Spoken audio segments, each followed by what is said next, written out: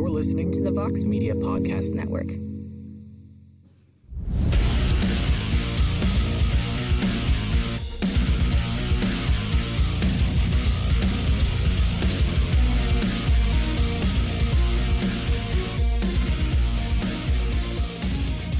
Welcome back to The Fighter versus the Writer. I'm your host, as always, Damon Martin, and after an insane UFC 278 weekend, I could not imagine a better person to speak to right now than a guy who was sitting cage side to watch it all unfold. Of course, he is also one of the top welterweights in the world, making his return to action in October, and a frequent co-host on this podcast. He's got his own podcast. I say it's second to this one, but, it probably is better. I mean, let's just be honest. I am always happy to speak to Belal Muhammad. Belal, how are you, my friend? Good, my brother. Glad to be back on the show. We got a lot to talk about. Absolutely. First off, let me talk about the elephant in the room before we talk about anything else, because I saw you cage side. We got to catch a glimpse of you. Loved the t-shirt, but you're wearing the sunglasses inside, Belal. Come on now. Are you going full rock star on me here? No, actually, it was one of those things. I heard Tony Ferguson is coming up to 170, so I just want to remind him, let him know that 170 already has a sunglass guy. So I just want to let him know, like, bro, I'm the sunglass guy at 170. I'll come up to welterweight thinking that you're going to come in and take my spot. That's hilarious. I did tell me about the t-shirt. I love the t-shirts. Yeah, I went out there. I was like, bro, I got to go out there. Anytime I do something, I want to make a statement. Like, I mean, I try to do it at the International Fight Week, trying to get me and Khamzat going. Obviously, that one didn't work. But for this one, I'm going out there. It's a welterweight fight. I really was going to go out there just to support my brother, Jared Gordon. And then I realized, oh, wait, dang, that's the welterweight championship fight too. So I'm like, if I'm going to sit front row, I want to get my notice. I want to get my name seen. I want Dana White to be like, all right, maybe he is next. Obviously, we got a big fight ahead of us against Sean Brady, but after that, I think there's no denying me. Yeah, absolutely. So, Belal, it was a crazy weekend. You were cage side for it. Of course, this is your division. Boy, I tell you what a shocking end to that fight. I mean, credit to Kamaru Usman, what a legend he is, an incredible champion, winning the fight, and then Leon Edwards, credit to Leon Edwards, pulling off the stunning comeback less than a minute ago. He lands the head kick. I'll be honest, I was doing the recap for MMA Fighting, and I was pretty much just like, I had already put the nail in the coffin. Like, I was already just typing out Kamaru's coronation as champion. Then literally out of the corner of my eye, I see the knockout. Like, that's how sure I was that the fight was over. And then out of nowhere, there's the head kick. Now, you were there. I mean, can you even explain to me the shock of that moment actually unfolding in front of you?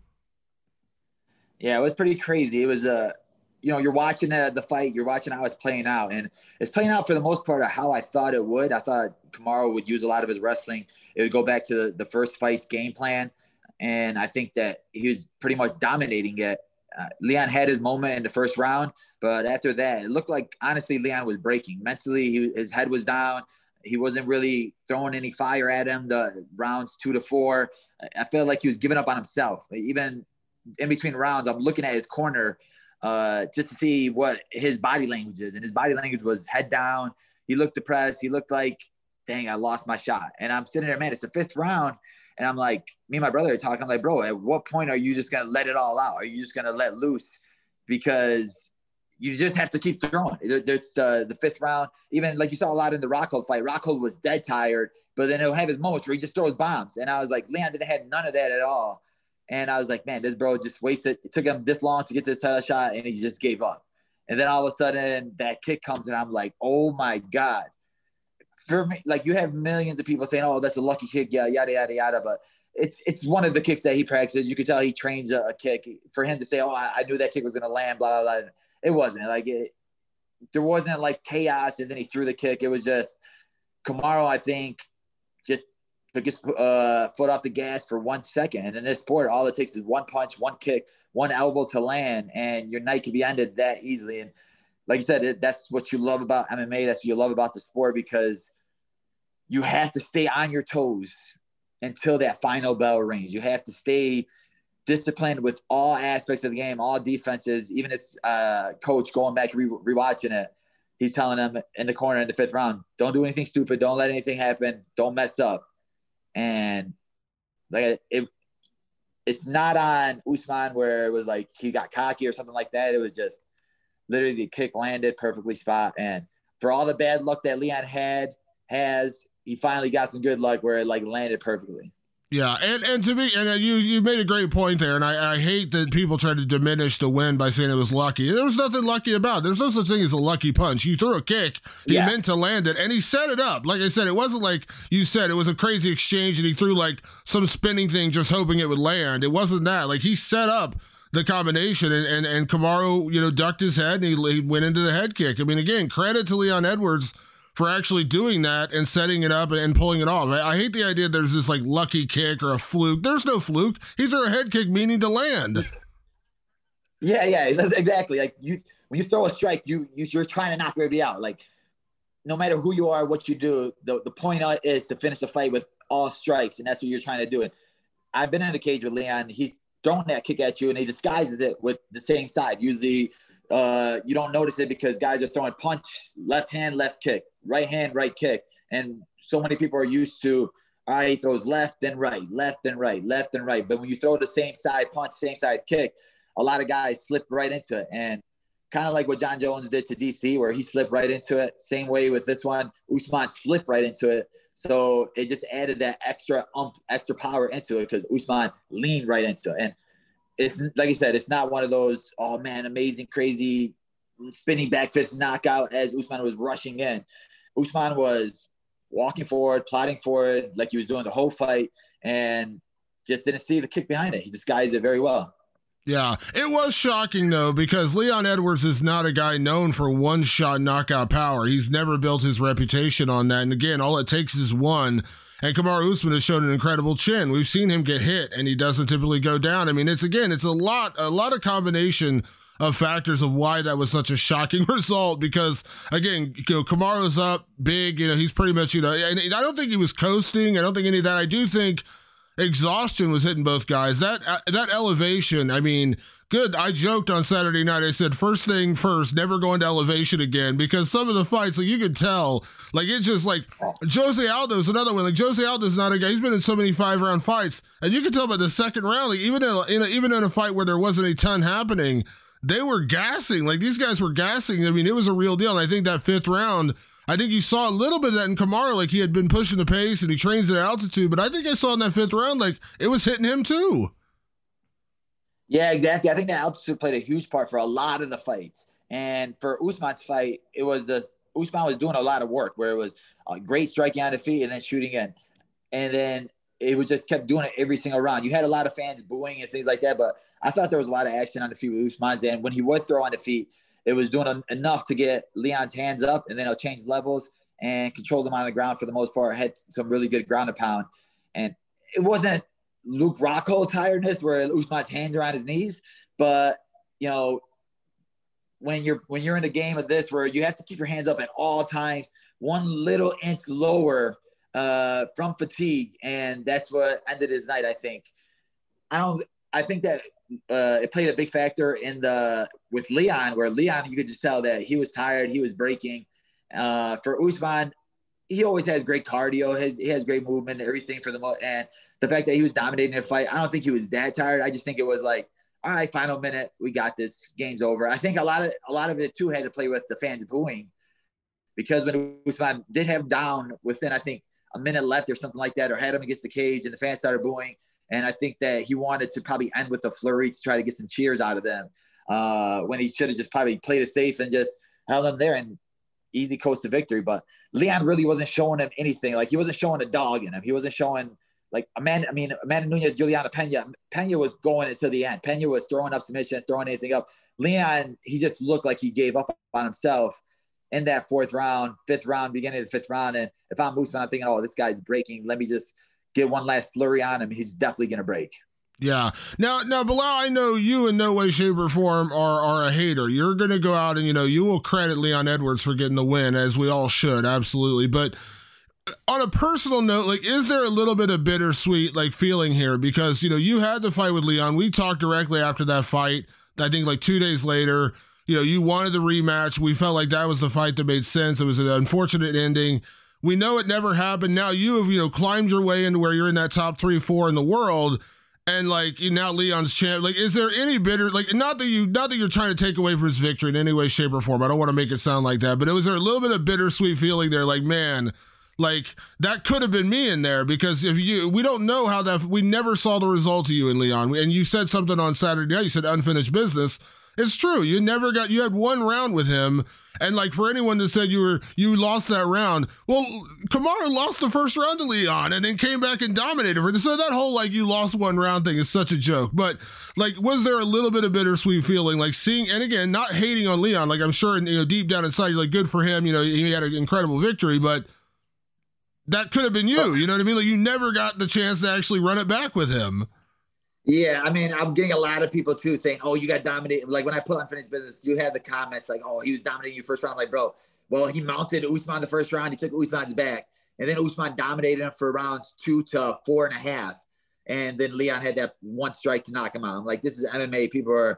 Fans are dumb. They don't know what it is to be in there. They don't know what, even for Leon, he can't even use that excuse no more. So bittersweetness comes from, I wanted to be the one to stop Usman. He was a pound-for-pound guy. He was the guy that nobody thought that could beat him. I saw my ways to beat him. I saw my avenues to beat him, and I wanted to be the guy that puts the end to his run. Also, like you said, I see myself kind of like in the same boat where Leon was, where, you had this long winning streak. Everybody's, not giving you any credit for anything. So we were kind of like in the same path to get to that title shot. It's a long road for him. It's going to be a long road for me. So like, you're happy for a guy that, all right, well, I see that there's a light at the end of the tunnel. It may have took that long, but he finally got the title. But I'm not annoyed. Kind of like just there's anxiety of like, what's going to happen next? Because Usman was a very active champion. He's a guy that was willing to fight 3 times a year. Leon, a guy that fights 1 time a year. Now that he's champion, it took him this long to get here. I just had this gut feeling that he's gonna drag this out. He's gonna sit there, especially the way the fight was going. I don't think he's gonna try to rush into a rematch with Usman or any of the guys that should be next. Whether it's me, Khamzat, Colby, Gilbert, like we all had that style of, all right, we'll strike you and take you down. And the way that Usman was doing it so easily to him, I think he's gonna avoid any of those fights. And his first title defense, I think he's gonna try to push a Masvidal narrative of, we got unfinished business with Masvidal, 3 in Minnesota. I need to get that one back. He's gonna try to create that narrative. And if you're the UFC, you're like, well, Masvidal is the biggest star in the UFC next to Conor McGregor. So, well, all right, there's a story there. Let's try to book that Masvidal versus Leon fight in London or something like that, because they know it'll sell pay-per-views, and for them, it's all about money. The UFC wanted that big fight with Kamaru and Khamzat because Kamaru had that untouchableness to him, and Khamzat has that untouchableness to him. They just lost that, so I feel like they're going to try to substitute that with the bad blood between Leon and Masvidal. And I just had that bad feeling, man. It's going to happen like that, and Leon's going to be one of those guys that doesn't fight or is going to avoid a lot of fights, and there may probably be interim title fights. The downside is that, and I think you'd probably agree, Belal, the reality is it should be Kamaru and Leon again. And I know that's kind of breaks your heart because you're a guy who, in theory, you should be 1 win away from a title shot. We all know that. Going out there and doing what you did to Vicente Luque and then taking a really tough fight against the guy in Sean Brady, undefeated guy. And by the way, in all honesty, I think Sean Brady deserves far more hype than he's receiving in terms of like what he's done. I actually said this when Khamzat was coming in. I said, why are we not talking about Sean Brady more? Because I think he's done more than Khamzat at this point. But we'll come back to that in a second. But it's heartbreaking for you because you should have been October, win, extend your winning streak, title shot. That should have been the narrative that's built. Unfortunately, now we're looking like it should be Kamaru and Leon again. Like Kamaru's done enough I'm not a big fan of automatic rematches. I'm really not, but I think this is one case where it's warranted. He was a long-reigning champion. He has a win over Leon, and he was winning the fight. He was winning handily. Even in that 5th round, he was winning, and he just got caught. Again, he got caught with a great head kick, but that should be next. Am I wrong? No, yeah, exactly. Like, for me, I understand it, and he definitely needs the next fight. Like, there should be nothing else but Usman next. Like, he's earned it. He was in the pound-for-pound talk. He was in the GOAT talk. and you gave same way you gave Amanda Nunes her rematch automatically. Like, I think Usman deserves the rematch for sure. But if I'm Leon and I'm just trying to think of the way Leon thinks, and the same way that he didn't give me my rematch because he didn't earn it. He's probably going to play that narrative of, well, I finished him, blah, blah, blah. And, I want to fight Masvidal first in London. And I think that they're going to try to push that way. That's just the way that I think he's going to go. If I'm UFC, if I'm Dana White, I think that Usman earned it. He deserves it. I don't think no one should get it next but Usman. And for me, like, I hate to say that because, like, I want to be next when I walk through Sean Brady, and I think that I've earned it too. But, like, I understand that Usman's should be next before me or before anybody else. But I tell you, man, I just have this bad feeling it's going to end up being the whole, well, Masvidal and him have this big history, blah, blah, blah. And it's going to be that thing. Somebody brought it up to me after the fight, and I said on Twitter, it's like, I don't have anything against Jorge Masvidal. I like Jorge, actually. Just interviewed him a few weeks ago. I've always liked Jorge. But he's on, 3-fight losing streak, got dominated, pretty badly by Colby, got dominated, knocked out by Kamaru. And I said, I just can't see a world where they give him a title shot. And somebody reminded me, they said, remember when Michael Bisping knocked out Luke Rockhold, he got Dan Henderson. Dan Henderson had not earned a title shot. Dan Henderson was not the number one guy in the division, but Dan Henderson had that knockout over Bisping, and Bisping wanted it back. Now, as a guy who loves Michael Bisping, you will not find a bigger Michael Bisping guy in the world than me. I was glad to see him be able to get that fight back. But in terms of where it made sense, when you had guys like Robert Whittaker and other guys out there, it didn't make any natural sense that Dan Henderson got the title shot. When somebody said that to me, I was like, you know what? They might do it. They might do the Masvidal fight. And listen, I get it from Leon's perspective. Let's be honest, it's an easier fight than going through Kamaru again. You know what I mean? And there is a person, he did get, he had to hear for years that whole 3-piece Minnesota thing. He still hears that every day. So I'm sure there's part of him wants it back. But when you say that, I'm like, no way. But then you're right. It could happen. There's a world where I could absolutely see them do it, especially if maybe Kamaru doesn't come back as quickly. Kamaru unfortunately had that hand injury going into the fight. They're going back to London, I think, in March, is all the rumors I'm hearing. You might be onto something. Yeah, exactly, man. And Kamaru is already at that point. I think it usually happens to a lot of these champions too, where remember when Benson Henderson was talking about, I got 2 more fights left and I'm retiring. Jose Aldo was saying that too at 145. I have a couple more fights left, and then they end up losing the belt, and then they stay in. Kamaru was already talking about, I got 1 or 2 more fights left. I want big money fights. And then all of a sudden it's like a bad omen where you end up losing the belt, and just bad luck happens to you type thing like that. And whenever these guys start bringing that up, and for Usman, you have a movie that he's about to play in now. So I don't know how long that long layoff's going to be. He just got knocked out really bad. You said he had a couple of hand injuries. I know he's always had knee injuries. So if I'm Leon, it's like, well, I want to fight in London, blah, blah. If he's not ready for London, then give me somebody else. So, and Masvidal still has that McGregor aura about him where no matter who it is, McGregor can come in and get a title shot right away because they know he's going to sell 1 million pay-per-views. I think it's going to be the same way with Masvidal, where he may have lost 3 in a row, but him and Leon will sell. People are still going to buy him. Whether he wins or loses, his fans are still going to be there, and they're still going to buy the pay-per-view. And I just know, man, it's going to be terrible, but I just know it's going to happen. Yeah. Now, I know this is an impossible question for you to answer personally, Belal, because if I would ask you this question 1.5 years ago, I think I'd get a different answer, because it looked like, again, we truly believe that you should have gotten that fight with Leon again. So I don't want to turn this into just that conversation, but in your heart of hearts, do you think you'll ever see Leon Edwards again? In your, like, I know it's impossible to say for sure because weird things happen, but in your head right now, do you think you'll ever see Leon Edwards again? It all depends. I think that if he fights Masvidal, he'll probably keep that belt for 1 or 2 more fights.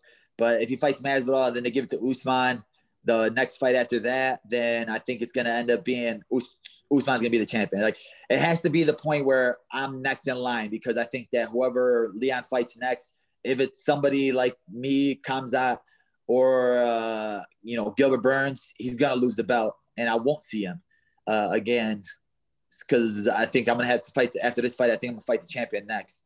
And I think that he won't be holding the belt unless he fights a Masvidal next. Or honestly, I know him and McGregor are the same management group, but I could see that one happening too for some reason. Like I could see them, McGregor, I want to fight at 170, blah, blah, blah. And Leon's probably the only person at 170 he could beat because it'll be a striking match. Yeah. Yeah, you're not wrong. I mean, you're not wrong about that. And on the flip side, you know, in your own situation, Belal, like, you know, when the fight with Sean Brady got announced, I'm like, I like the matchup and I like your willingness because you're not a guy who turns down fights. I mean, you were the guy calling out Khamzat when no one was calling out Khamzat besides Neil Magny. You always want to give credit to Neil. Neil's always willing to step up, but you were the only other guy. This is, in theory, this is not a knock on Sean Brady in any way, shape, or form. This is a step down for you. You're going from Vicente Luque, who was number 5, number 6 in the world. You got in that top 5. You're taking a step down to fight Sean Brady, who's the guy behind you in the rankings. Now, again, credit where credit's due. He's looked great. He's undefeated. I think people should be talking about him more considering what he's done. But why? Like, why? Because, like, I thought once everything played out, my thought was, well, probably you and Gilbert would make the most sense because he's still high-ranked and you were high-ranked and, you know, kind of the only guys. We knew you weren't going to get Colby. Let's be honest, that was never going to be an option, especially with him having brain damage, apparently, from the George Masvidal incident. We knew the Colby fight wasn't going to happen. I just knew that wasn't going to happen. Why, Sean? Like, why were you willing? Because we got to be honest, Belal, a lot of guys wouldn't do this. A lot of guys would say, no, I'll wait, I'll sit, I'll do this, I'll do that. You took this fight. You're traveling all the way to Abu Dhabi to do it. Yeah, I mean, honestly, it was a process because I was sitting there like, well, Khamzat's not booked. Why am I not fighting Khamzat? That makes the most sense in the world because at the time it was, all right, we're the only 2 guys in the top 5 that haven't fought Kamaru yet. Where you're hyping him up. I was trying to cut Khamzat fight before the Luque fight. I was like, bro, let me fight Khamzat. Even the Wonder Boy fight, I was like, let me fight Khamzat. And they just kept brushing it off. And I was like, oh, well, okay, I just beat number 5 in the world. He beat Gilbert, number 3 in the world. This makes the most sense. We're the only 2 guys. So I thought that was going to happen. And then the whole time they're telling me, I'm calling the manager. Well, they said that, you know, he's having visa issues. He's not going to fight. He's having visa issues. He's not going to be fighting. Then you started hearing the rumors of him and Nate Diaz. And I'm like, how does that make any sense? And then my manager's like, oh, no, you know, I'm like, they haven't booked him and Nate Diaz yet. So I'm like, I'm not going to accept this. And all of a sudden you see Sean Brady calling me out on Twitter. And I'm like, all right, I'm not even going to give this guy attention. But, you know, the Southside Chicago comes out of you where you're like, all right, well, I'm going to start responding to him. And we're supposed to fight before. So when he's saying stupid stuff like you're running from me, I'm like, didn't you pull out of the first fight? Then he has like some weird loser manager on there starting to tweet out. And then you start getting the trashy people from Philly commenting on all my posts. You're scared, blah, blah, blah. You're scared. And I'm like, all right, these guys are straight up losers. But I was like, you know, I'm going to wait for Khamzat or Gilbert. And then you see Gilbert and Masvidal talking about fighting each other. And obviously if you're Gilbert, Masvidal's a money fight and he's a way easier fight than I am. So I was like, okay, that's getting attention now. So that's getting annoying. So I'm like, well, me and Khamzat still makes the most sense because they still didn't book that Nate Diaz fight. And then my manager called me. He's like, oh, I want to get you in Abu Dhabi. The UFC wants to put you down there. It'll be huge for you. And last time I fought there was amazing. The fans are great over there. And that was like 4 years ago. So I've always wanted to go back, especially now. And then, you know, they sold me on Abu Dhabi. But then I was like, okay, well, me against Khamzat there, that'll be huge. Oh, no, Khamzat's still having issues. We're dealing with some stuff with him. He's not going to fight. And all they have right now is Sean Brady. That's the only one that they have right now. And I'm like, obviously, that's the one that the UFC is trying to push on me. This, and this. They think he has hype, obviously, in the MMA community where a lot of guys are, oh, he's 15-0. Fans, like you said, don't really know who he is, but the MMA community knows who he is. He has hype from fighters. So I understand that 15-0. This is a guy I could take his O from him. He's a guy that the UFC thinks can be a champion. So if I go out there, I walk through him. I'm like, I'm not afraid to fight anybody. If I think I could be a champion, I have to go through everybody.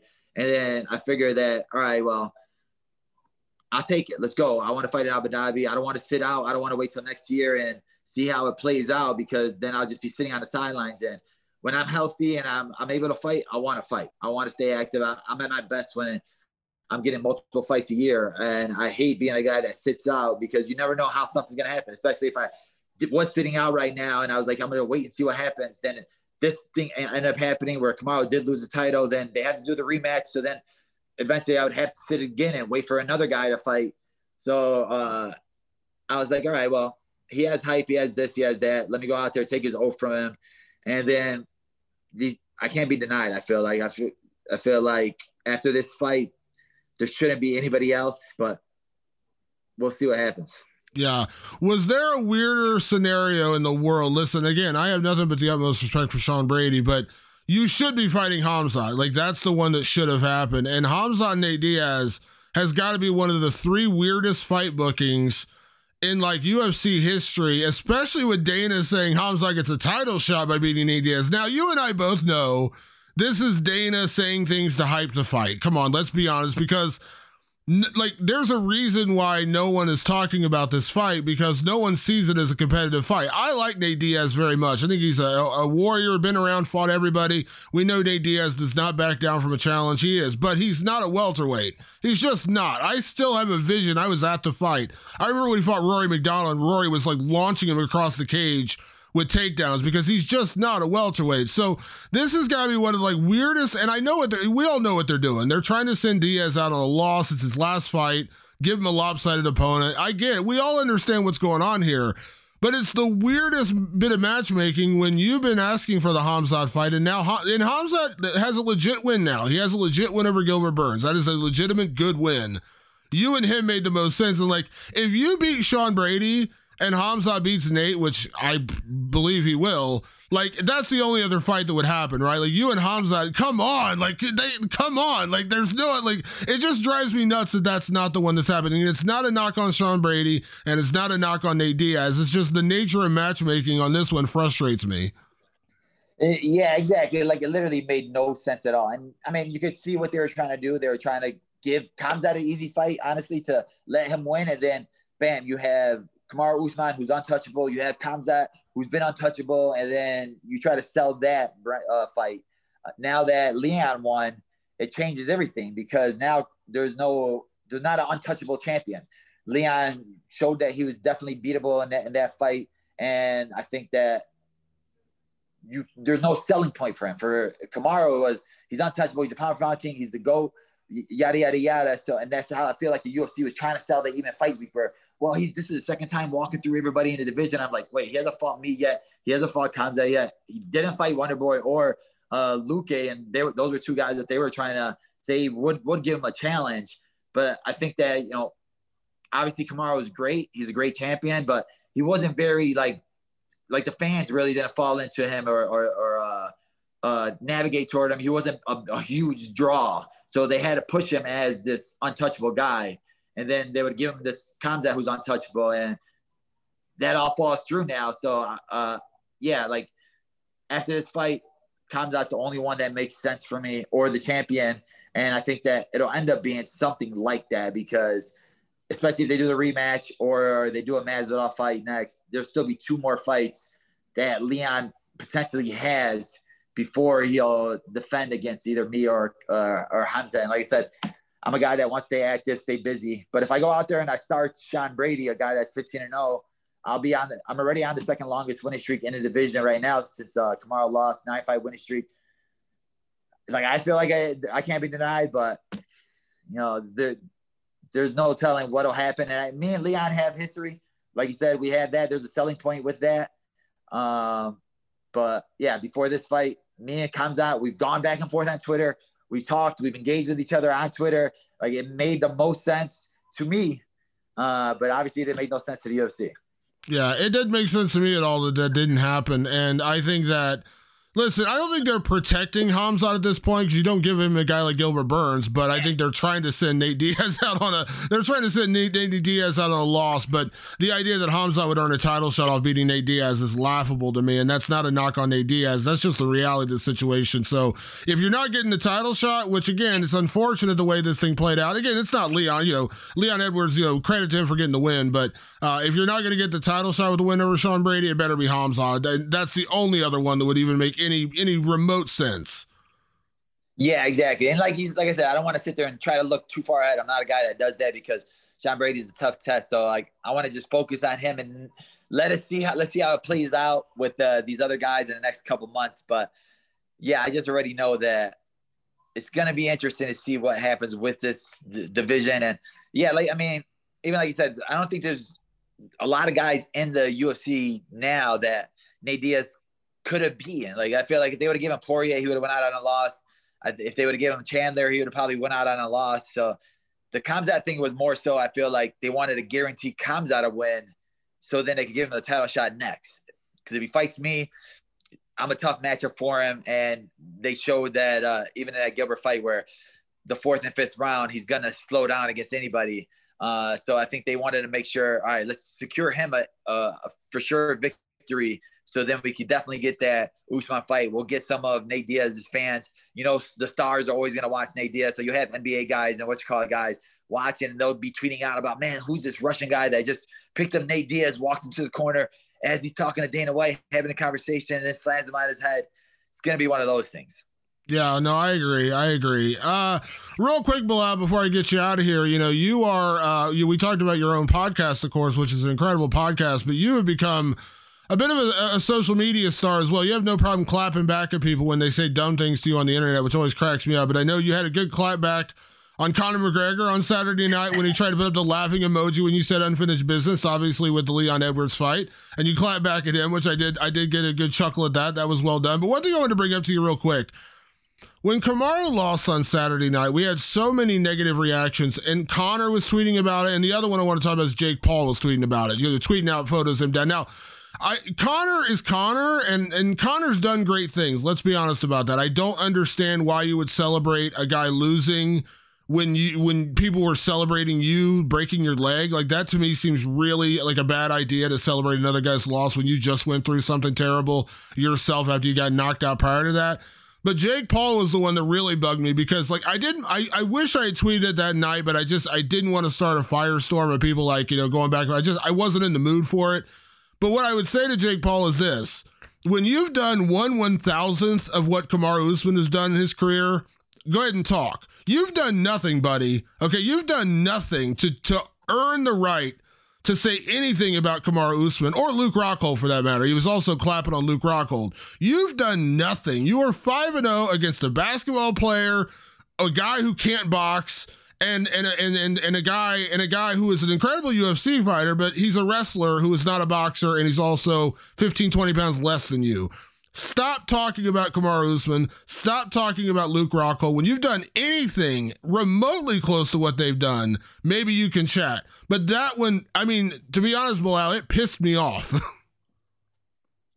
Yeah, no, exactly. Like, when you're seeing guys like that, and even Conor McGregor, where you're like, you know how it feels to lose in a championship fight. You know how it feels to lose in front of your family, man. Just seeing Usman's daughter there and how she broke down is like, it's heartbreaking, and you know what it takes to get in there. If you're Conor McGregor, but if you're Jake Paul, you don't know what it is to be in there. You don't know what it takes to get in there. So these guys that kick a guy when they're down, it just shows what kind of person they are. They're just looking for that attention. Conor McGregor is looking for that attention. Jake Paul is looking for that attention. Jake Paul is just trying to change the narrative. He's a guy that, I could sell a million pay-per-views, blah, blah, blah. Oh, this guy didn't want to fight me at 185. So his whole show got canceled because he wasn't the biggest draw as he thinks he is, and it didn't sell out. I think it was ticket sales that weren't out. He can come up with any excuse he wants, but it just shows that this guy's a straight up loser.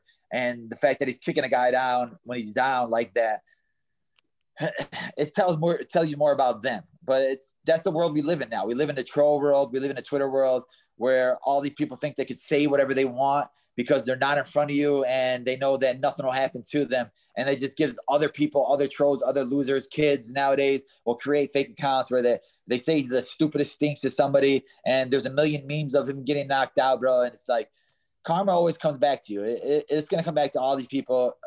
And especially a guy like Conor McGregor, who literally you haven't won a fight in 5 years. All you do is tweet when a big fight card is coming on because you can have all the money in the world, but you don't have any attention anymore, and that's what you crave the most. You don't have anybody screaming your name anymore, and that's what you want the most. So it just shows it's kind of pathetic where these guys are now. Like, you have all the money in the world. What are you still tweeting about? Like, why are you still trying to be involved in this game? Kamaru would murder you if you guys fought. And you know that. So you're just going to stay on the sidelines and be a troll, a person that, like, the trolls are known as these freaking losers that are sitting on their couch or mom's basement, that they get a reaction out of you, and that, like, that's their goal for the day, is to get some sort of reaction or some sort of laugh, and they think they won a gold medal. That's what Conor McGregor is now. That's what Jake Paul is now. It's pathetic. Yeah, it really irritates me. And like I said, I think in a way you're right. Conor's worse because Conor's been there. He knows what it's like to go through an awful loss and have people mock you. And remember when he lost to Nate Diaz and everyone said, well, see, he was overrated. He was never as good as we all thought he was, and all these kind of things. And the broken leg, same kind of thing. Like, that's terrible. Like, I don't ever think you should revel in somebody else's misery. Like, I've never understood that mentality, like, because like my heart broke for it. Like, I was legitimately happy for Leon. Like, he went through a lot to get there. Legitimately happy the guy went out there, pulled off the comeback, got the win. But I was also legitimately heartbroken for Kamaru because it was such a hard situation for him to win the fight, and then, have the crazy knockout. But I've never understood that mentality. Like, that is like, you're trying to stand on the shoulder of giants because you can't do what they've done. Like, that just drives me insane. And you're right, Conor might be worse than Jake Paul because Conor's been there. Jake Paul's a professional troll. That's what he is. That's how he got famous. Conor is a fighter. Conor's been there. Conor knows what it's like to go out and get knocked out and have everyone in the world telling you suck and you were never as good as you thought you were and all these kind of things.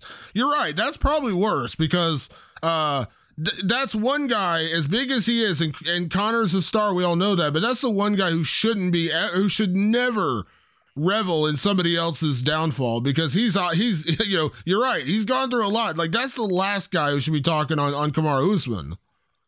Yeah, exactly. Like, you've been in there, you felt it. And I'm always a guy that I'll never like share somebody getting knocked out. Or like I've had my altercations with Sean Strickland and then seeing him get knocked out. Everybody's like, oh, they'll tag me and stuff and videos of him getting knocked out. I'm like, bro, I'm never going to share that because, like I said, I know what it takes to get in there. He may be the biggest loser in the world, but like, still, he works hard, and you know that you could act this tough way and act like you don't care about wins and losses or anything. But when you lose a fight, when you lose in front of your family, when you lose it on TV in that way, it's heartbreaking because it's the highest highs and the lowest lows. And in this world nowadays where, mentality and there's so many like people out here depressed and things like that, like, you never know what somebody's going through. Like, they'll have a smile on their face, but behind the scenes in their own head, there's probably some crazy stuff going on. And especially when you lose a fight, there's always that, man. You go to a grocery store, you go anywhere, like, you don't want to be around people. You don't want people you're thinking that every single person is talking about you, whether even with your family and friends. Like, you'll know who's really true, who's really with you after a loss, because that's when all the other people go away. They don't want to talk to him, or like after a win, oh, that's my cousin, I know that guy, blah, blah, blah, this is my dude. And after a loss, like, those people don't message you. Those people don't know who you are. They don't post about you. They don't ask how you're doing. How's your mentality right now? And it's just you at yourself, you in your own head, and you're just thinking about that loss. You're thinking about what I could have did. What did I do wrong? Why did God do this to me? Why did God treat me this way? And I just know that I know what Kamaru is going through right now, and I just hope that he has the right people around him, family around him, and just mentally gets through this. How would a fight between you and Conor McGregor go? I would dominate him so easily. I would literally put my hands behind the back thing, because that's a fight that I would definitely want, and I don't think there's no possible way that he would ever get on the cage with me. Yeah, I talked to Gilbert Burns about this, and Gilbert's like, it just wouldn't be fair. Like, he's like, it just would him against any of the top 5-6 welterweights just wouldn't be a fair fight. Like, there might be welterweights he could beat, but there won't be a top like 5 or 6. And I want to be clear, I like Conor. I actually really like Conor's. Always been incredibly nice to me, incredibly good to me. I always bring up this story when I got laid off my old job. When they fired all the writers of my old job, Conor was one of the first people to reach out to me and say, man, that really sucks. Like, I hate they did that to you. And I'm like, wow, that means a lot. Like, Conor McGregor would reach out. So I like Conor very, very much. But yeah, like I've said, and he got mad at me. He got mad at me when I said on Twitter a few months ago, I said, he's not a welterweight. Like, he's just not. Like, it's not a knock on Conor. That's like, I don't see how that's an insult. Like, that's just like me saying, like, yeah, I don't think, like, certain people just aren't built like for a weight class. Like, like I love Kamaru was willing to go to light heavyweight. He's not really a light heavyweight though. Like, that's, no one's going to say that he's really a light heavyweight. Yeah. Conor's not a welterweight. He's just not. He's not a welterweight. Exactly. There's weight classes for a reason. Like, and especially the top 5 in the welterweights, when your weakness is grappling, your weakness is wrestling. Everybody in the top 5 is a grappler, is a wrestler. Honestly, I see now that Tony Ferguson moved up to 170. I can see if he gets a victory somehow over Li Jingliang, I could see Conor against him maybe. That could probably be the only one that really would make sense. But anybody else in the welterweight division, there's no chance for him. Yeah. Well, like I said, it's, there's two sides. Like I said, the way this whole thing played out, it's unfortunate in a lot of ways because, again, I think you should be one win away. And I know, by the way, we did a story. You probably remember this years ago when you were going to Abu Dhabi the first time. We did a big story on that because I know how much it meant to you to fight over there and actually get a chance. So I know this is cool for you to go back to Abu Dhabi, have a big fight against Sean Brady on what is going to be a massive card. Let's be honest, this is a massive pay-per-view. So it's a really cool opportunity. But it should have been a title eliminator. Unfortunately, we don't know if that's the way it's going to play out. But I know you're a workman, Belal. I know you're going to go out there and beat Sean Brady the same way, whether Leon won, Kamaru won, Hamzat won. You're going to go out there and do your thing. And listen, you said earlier, one thing you can take a little bit of inspiration from Leon Edwards. Like he had to keep plugging through, and a lot of bad things happened. The whole pandemic thing and losing the Woodley fight, and he still ended up getting his title shot. You'll get there. You'll get there. Maybe a little bit longer road now, but you're going to get there. Yeah, exactly. I'm not one of those guys that sits there and stresses about it or has anxiety about it. I just know that everybody has their plan. Everybody has their route to get to a title shot. Everybody has their plan, their story, however they're going to write it. And I want my story to be written down as a guy that never turned down a fight, a guy that stood in there with the best of the best and beat the best of the best when they thought he would lose every single one of those fights. And it's definitely going to end with gold being around my waist. And beyond that, you're also coach of the year. So, you got that going for you too. I text you that right after the Mearshart fight. I was like, so now you're coach of the year too? Like winning fights isn't enough? You got to be coach of the year too? Bro, yeah, man, my coaching record is really good.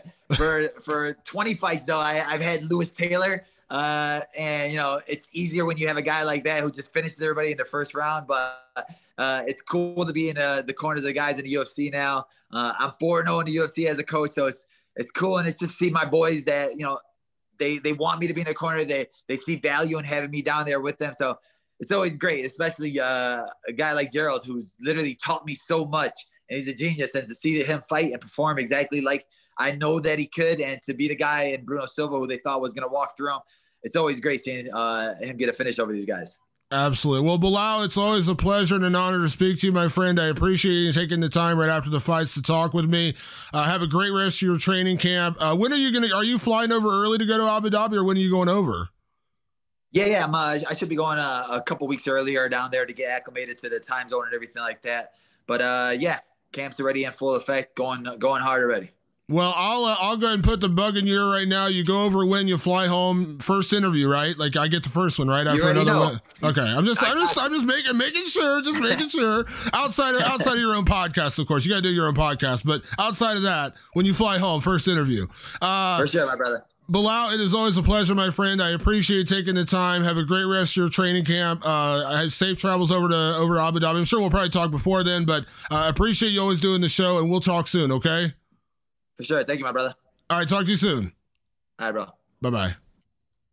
A big thank you, as always, to the great Belal Muhammad for coming on the show. I always appreciate him. Great insight on the fights. Of course, he was there cage side, so of course it worked out really, really well to have him on after the craziness at UFC 278. A lot we didn't get a chance to talk about because the welterweight situation, of course, personally affects him. But Luke Rockhold, retiring legend. Of course, I had interview with Luke before his fight. Always loved Luke. Incredibly good dude. Always enjoyed being around Luke. Always had fun interviews with Luke.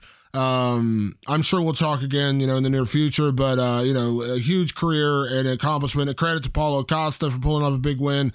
Merab Dvalishvili, who we had on the show a few weeks ago, pulled off a big win over Jose Aldo. So fun card, weird card, elevation card, the altitude card, lots to talk about with that one. But a big thank you to Belal Muhammad for coming on, breaking down things with me. I always appreciate him and taking the time for me. He's a legend and a great analyst on top of everything else, and credit on top of being one of the best welterweights and now one of the coaches of the year. So a big thank you to Belal. We'll be back next week for more Fighter versus Writer. Of course, we're leading into the UFC's return, which will be in Paris on my birthday. birthday of all times, actually happening on my birthday.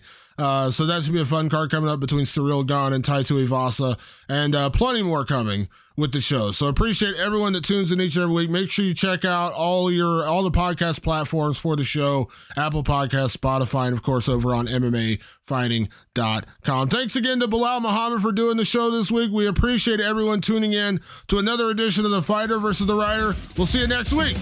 See you then.